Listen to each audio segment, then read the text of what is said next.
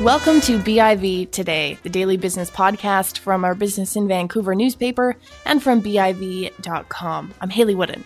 Where can your money be most wisely invested? Who do you hire? Which opportunities fit best with your goals? Answers to these questions and more will be discussed at BIV's upcoming Strategic Wealth Management panel. This is part of our ongoing Business Excellence series. The event is taking place on November 8th at the Vancouver Club, and for more details and tickets, you can visit biv.com/events. Coming up later in the show, our BIV Tech panel will break down the biggest software acquisition in history. But first, I'm going to take a deeper dive into Canada's health technology space. My next guest is the author of a report out this month called The Land of Stranded Pilots: Challenges Facing the Health Tech Innovation System here in Canada. Charles Plante is a senior fellow at the University of Toronto's Impact Centre. He joins me on the line today. Charles, good to have you back on the program. Great to be here. Are Canadian health tech startups the ones that we've left stranded here in this analogy? Yeah, absolutely. They're stranded in pilot phase in Canada and have to get revenue out of the States. It's a really interesting problem that we face commercializing these companies. I see. And just building sort of off that theme there, can we point the finger at someone who has left these pilots stranded, or is it a more complex issue than that? Yeah, it's actually a fairly complex issue because none of the parts of the system are working together. They each have their own agenda, and because of that, there is no agenda for anybody to actually bring in new technologies, particularly ones developed in Canada. So, the universities have an agenda of research and teaching, not of commercializing new technologies, and hospitals have an agenda of caring for patients, not of bringing in new technologies. So the economic development side of getting companies into markets, into the healthcare system, it's on nobody's agenda. So what is needed then? Would some kind of a national strategy under which you'd have these different groups, would that sort of be some kind of a solution? Well, I know the feds are trying to develop some sort of national strategy, but I don't think the strategy is national at all. I think it's provincial because the universities are controlled provincially, the hospital and healthcare budgets are provincial, and the economic development budgets are provincial. So, if the feds get into it, they don't have the levers to actually make this happen. They might be able to use their money as sort of like to bully people into doing things, but that hasn't really worked before. It has to come, I think, out of the provinces and potentially even out of the cities. Would it be an issue then to have province to province very different strategies? Well, that's a problem we've got in so many different things in Canada, that not just in health tech commercialization, but I don't see any way of developing a cross Canada strategy. I mean, we don't even have a single regulator for the stock market, and people have been trying to put that together for years. Right. Trying to get a single program in and health tech commercialization would be just a bucket dream. Yeah, fair enough. So where then do you think a provincial government should start? I think they have to start, and Quebec's done actually a really interesting thing in that the Economic Development Group in Quebec have allocated money to the hospital system to enable them to do trials and to bring in new technology, so that the money for the new technology doesn't come out of hospital budgets, it comes out of economic development budgets. And that's a different way of trying things out, and I think has really good potential. Now, they've stopped, unfortunately, this issue of enabling trials, and they haven't moved it any further, and that's one of the problems we have. There are lots of programs around that support trials, and not many that actually support the rollout of successful trials. That's interesting, because one of the questions I wanted to ask you is that in BC, and I'm sure this is not unique, our healthcare system is going to be facing some very serious funding, access, staffing challenges. It does now, but in the years ahead. And I wonder where some of the funding will come from. Innovation could certainly help with some of these challenges, but somewhere someone needs to make the decision to pony up funds in the first place. Yeah, and it's all part of a system that is broken into pieces, and nobody's looking at it holistically. Because we have one group that's responsible for the approval, for instance, of new technologies into the healthcare system. We have another group that's responsible for determining whether the government will pay for devices for personal use. Another group is setting the budgets for hospitals, and then the hospitals are operating separately from that. So none of it comes together in a way that says, hey, let's address this bigger problem of large funding gaps that will occur in the future. Now, say we start to resolve some of these issues. My next question is, how important is it to have made in BC or made in Canada solutions to some of these innovation challenges? Well, I suppose we could be perfectly happy in the healthcare system with solutions that are made in the United States or in Europe or something like that. And that might work for healthcare, but it doesn't work for economic development. Mm-hmm. And it doesn't work for the universities to get the research that they're doing out into the marketplace. So if you look at it as a bigger problem, we've got three separate objectives. One, getting university research into the market. Two, developing the economy with high-tech companies. And three, improving healthcare. We can improve healthcare without meeting the other two. And I think that's the problem, and that's what's happening now. So it's a problem not just for healthcare, but for all the economy working together. And it's the tax dollars paid for by the growing companies that supports the research done by universities through taxes and the healthcare in hospitals. So without the economic development, we're not going to have the money to pay for the buying stuff from the U.S. in the first place.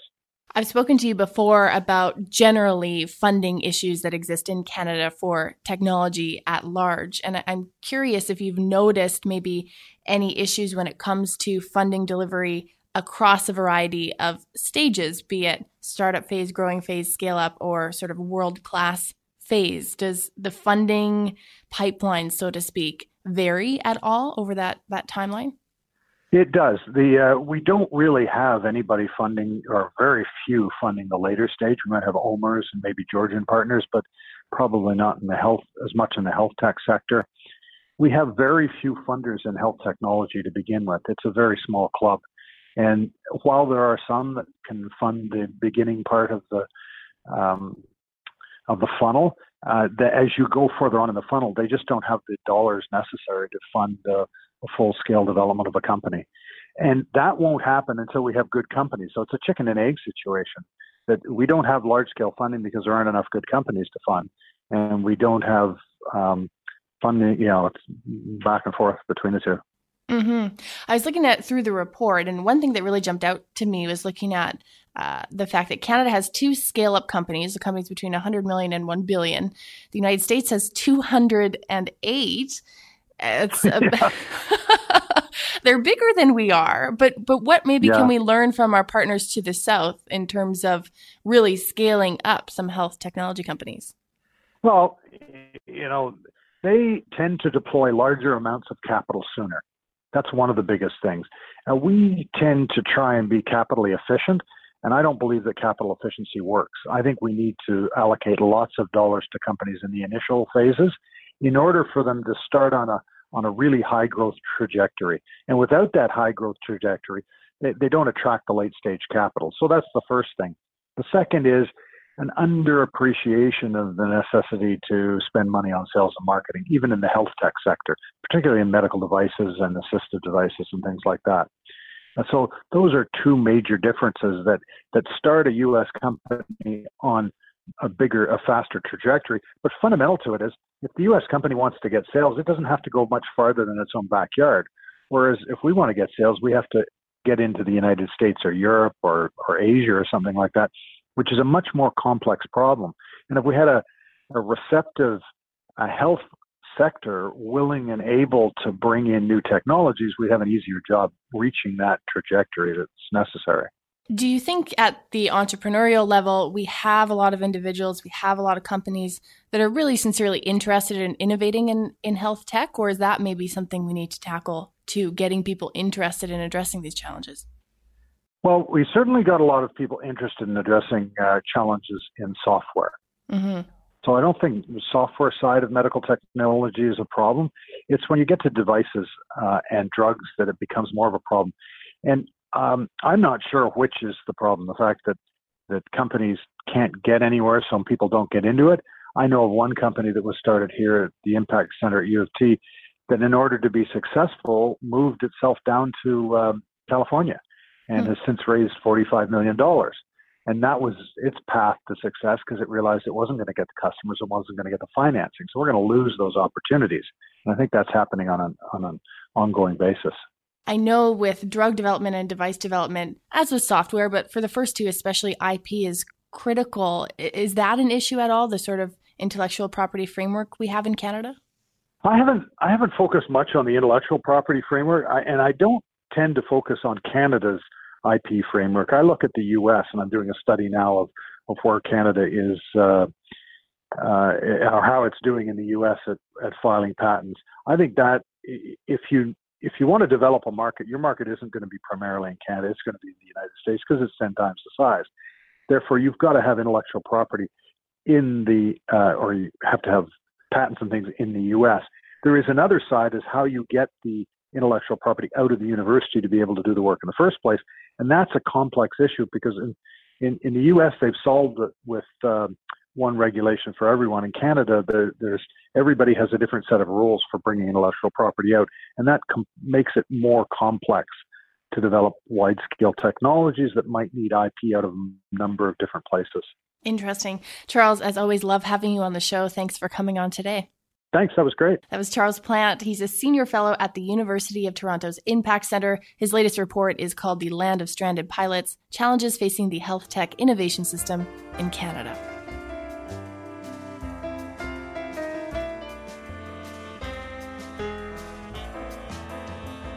The largest software acquisition in history, an employee walkout at Google, and more bad news for checkout cashiers. It has been an eventful week in tech, and our weekly tech panel joins me in studio to break it all down. With me, Ali Pourdad, CEO at Progressa, and Linda Faucus, founder and CEO of Glue Technology Society. Thank you both for joining me. Hi there. Let's talk about this Red Hat acquisition. IBM is acquiring the cloud computing company for $34 billion. Massive news for Red Hat. Shares spiked.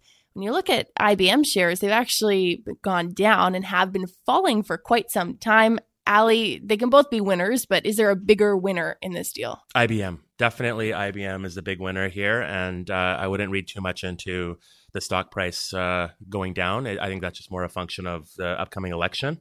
We're in a little bit of a volatile couple weeks here, as I think investors are preparing for a potential change in the guard out of the U.S. But as it relates to this transaction, Red Hat, an amazing company that's been very revolutionary in cloud computing going back decades, and it's really changed the world. I mean, IBM in this single acquisition now actually has pretty immense control over some of its competitors, because virtually all the cloud computing companies out there use Red Hat. It's now a player. Amazon, Google. It's now a player, yeah.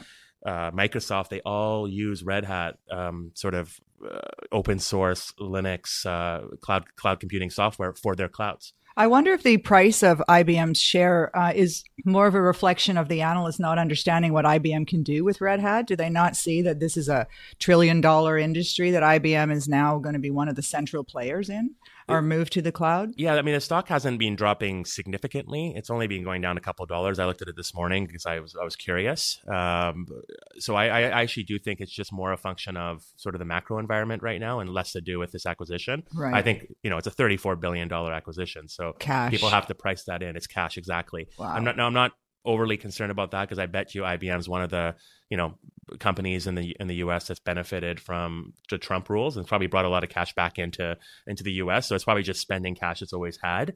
But certainly, I think over time, this is going to prove out to be a really strong acquisition. And a critical move for IBM, because they were being well left out of this cloud move with Microsoft and Amazon AWS being so aggressively moving towards the cloud. What was IBM going to do if they didn't buy someone? There was no getting in. This makes them I think, in my opinion, and they're the dominant player, because this is the software that everyone is using. Open source. It's really impressive. So it essentially entrenches IBM. They're going to be around, in theory, unless something happens, for decades to come. Unless Amazon, Google, and or Microsoft develop their own sort of open source cloud-based Linux software, which I don't see them doing. This is something that Red Hat's been a market leader in going back decades. It's possible IBM does drop the ball and they don't innovate. They don't innovate. They don't add enough services around the Red Hat acquisition. Red Hat alone doesn't get them there, but it gets them a huge step there. They're now a player.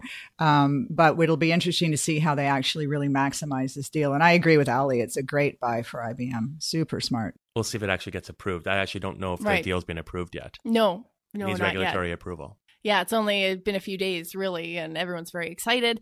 IBM known for enterprise software. I'm curious, Linda, maybe you can walk through, generally speaking, what is sort of the value proposition for clients with this acquisition? What is IBM going to then be able to offer? Well, we've got roughly 70%, 80% of infrastructure is still on premises, right? So on-prem, we don't have everybody in the cloud yet. There's only 20% of the infrastructure and business in the cloud. So what this offers IBM clients is a way to get into the cloud with this hybrid cloud model that IBM is pushing.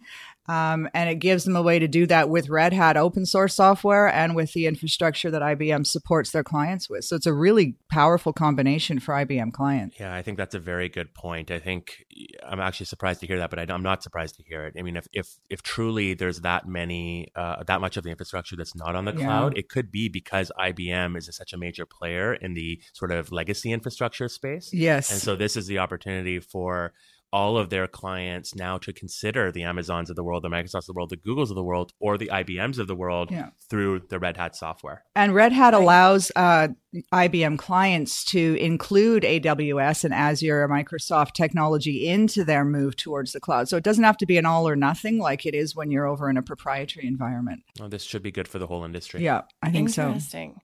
Our next story is one about Google. About 200 employees at Google are expected to walk out on Thursday, and this is after a groundbreaking report from the New York Times that showed that Andy Rubin, a former executive, was paid about $90 million in severance, but at the time Google concealed that they had investigated him for sexual misconduct allegations, and that was tied to him ultimately leaving the company. This is getting bigger by the day, but Linda, do you think that Google has handled this in the right way? Because on one hand, there are HR and privacy concerns. On the other, of course, they're trying to be very open and transparent and shift their culture.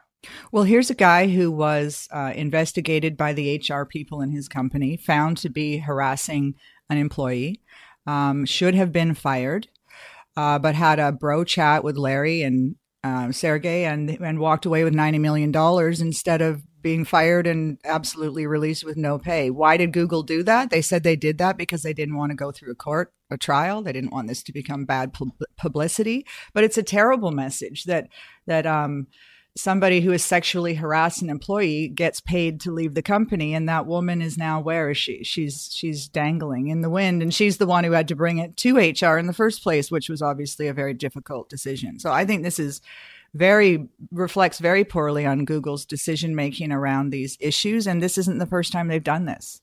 So it's not good. Does it make us question, Ali, Google's seriousness and sincerity around some of the changes they're trying to make? This is 2018. I think this problem is just too. It's everywhere, and it's not just Google. Like it's the whole. This problem is sort of persistent across the whole technology industry. I think many industries probably that are out there, and it shouldn't be. It's 2018. Like we really need to make this a priority. I don't know. It's very tough. If you're Google, like I don't know how you handle this optimally. You have to respect the privacy of your employees, but you also have to do the right thing, and that's a very difficult balancing act publicly. And when asked, the CEO of Google said, "All right, fine, we will release the female executives from any non-disclosure agreements they might have signed around these issues, so they can speak publicly about their harassment experiences." And so I don't know if any women have come forward with that statement now, but it is 2018. Now, Andy Rubin happened back in 2014, and Google, if you look at the makeup of their board, it looks like they're roughly 45% female in the management ranks. You look at Apple, 1 out of 11 executives are female. So Apple's not doing very well. Intel and Google are doing well on the almost 50-50 split. I think Microsoft's okay as well. IBM, rather embarrassing, having a female CEO and only 4 executives of the 21 being female. That lets the side down. I don't think that's very cool, but It's toned from the top. That's it's what it is. Absolutely. And you have to start from the top and set the example. And so how is Ginny Rometty getting away with that? That's a great question. But then again, what are we pushing out of our universities and schools? Are there enough women graduating to help fill these voids in these roles? I don't know the stats about who's coming out of university right now. And I hope that we are giving young women an opportunity and an incentive to be part of this incredibly transformative time and not feel the need to hide on the front lines, because those are the jobs they're taking, right? Front lines and more creative pursuits. So it's a transformative time. And I hope that we come out of it balanced, because it's a ridiculous conversation to be talking about men versus women. Agreed. Right. And it is, Ali, to your point, it is a cultural issue too. One of the things that jumped out at me is that Google CEO came out and said, well, we take this seriously. We've fired 48 people over sexual misconduct issues, sexual harassment claims for the last 2 years. That's firing someone every other week, essentially. What does that say about the people who are getting caught? Yeah, that's scary. Yeah, very startling. Our final story is that Walmart-owned retailer Sam's Club is following in the footsteps of Amazon with a plan to eliminate cashiers and checkout lines, at least at its test location. Shoppers will instead use an app. Is this becoming table stakes? Is the cashier position, is that going to go the way of the dodo in the years ahead? What do you think, Ali? Yeah, I think under 5 years, it's gone entirely. Is my guess, Linda? What do you think? I think so. Yeah. Yeah. I think that I read last night that Sam's Club, Walmart closed 63 Sam's Club locations in January, laying off or getting rid of 94 positions. So where did those people go? Right. And these cashiers, absolutely, this is over. The cashier position's over. The customers don't want it. One of the biggest reasons we as customers need someone to be in the store working there is because we can't find what we want. And obviously these apps are helping take care of that pretty quickly. The retailers are already solving the problem of the electronic checkout, right? They're already going to replace the electronic checkout with AI now. Right. So what do we need? Like, you're going back 2 steps to the individuals, right? And now even add augmented reality. I can stand in the aisle of the store at Sam's Club or an Amazon Go shop and look in an augmented reality world, what I can do with the product I'm holding, how the ingredients were sourced, and all of that info no human's going to give me. So I think those positions are gone. And do we even need humans in the loop other than those people who are in there shopping and buying stuff? To that point, do you think it'll change your shopping habits? Because part of this too, the app will suggest items that you may need based on, I guess, your repeat purchases. I think it will. I think that's potentially beneficial for society. As Linda gave a great example of it, right? You buy products that maybe meet your ethical standards. You buy products that meet your health standards. So all of that information will be at the consumer's fingertips, and I think sets the consumer up to succeed. And it looks like with the app that Sam's Club is launching alongside this new test location is it will have a smart shopping list. So you'll be able to see what you bought last time you were there. So if you're not going to double up on the persimmons or whatever, you're going to buy what you need, and it can suggest new products based on your health goals or your shopping goals or your budget. So you both think pretty well everywhere in 5 years. Does that mean in Canada too, Loblaw, Save on Foods, they're going to make the technological investment and go this way too? Amazon Go started it. Walmart was watching very carefully to see how would the technology unfold. What did they need to buy technology-wise to make this happen? And they reacted. Walmart reacted much faster than I thought they would. Yeah, Canada will be slower as a country to adopt all of this technology, but within a decade, I think you can assume we'll be there. It'll come here with Whole Foods and Amazon. Amazon. Yeah, Whole Foods will probably be one of the first for sure. Yeah. Great. Ali, Linda, thank you both for joining me. Thank you. Thank you. That's Linda Faucus, founder and CEO at Glue Technology Society, and Ali Pourdad, CEO of Progressa. And that's it for our show. Thanks for listening to BIV Today. You can subscribe to us on iTunes and Stitcher. Please share our show on social media and listen to episodes and read more business news over at BIV.com. Thanks again for listening.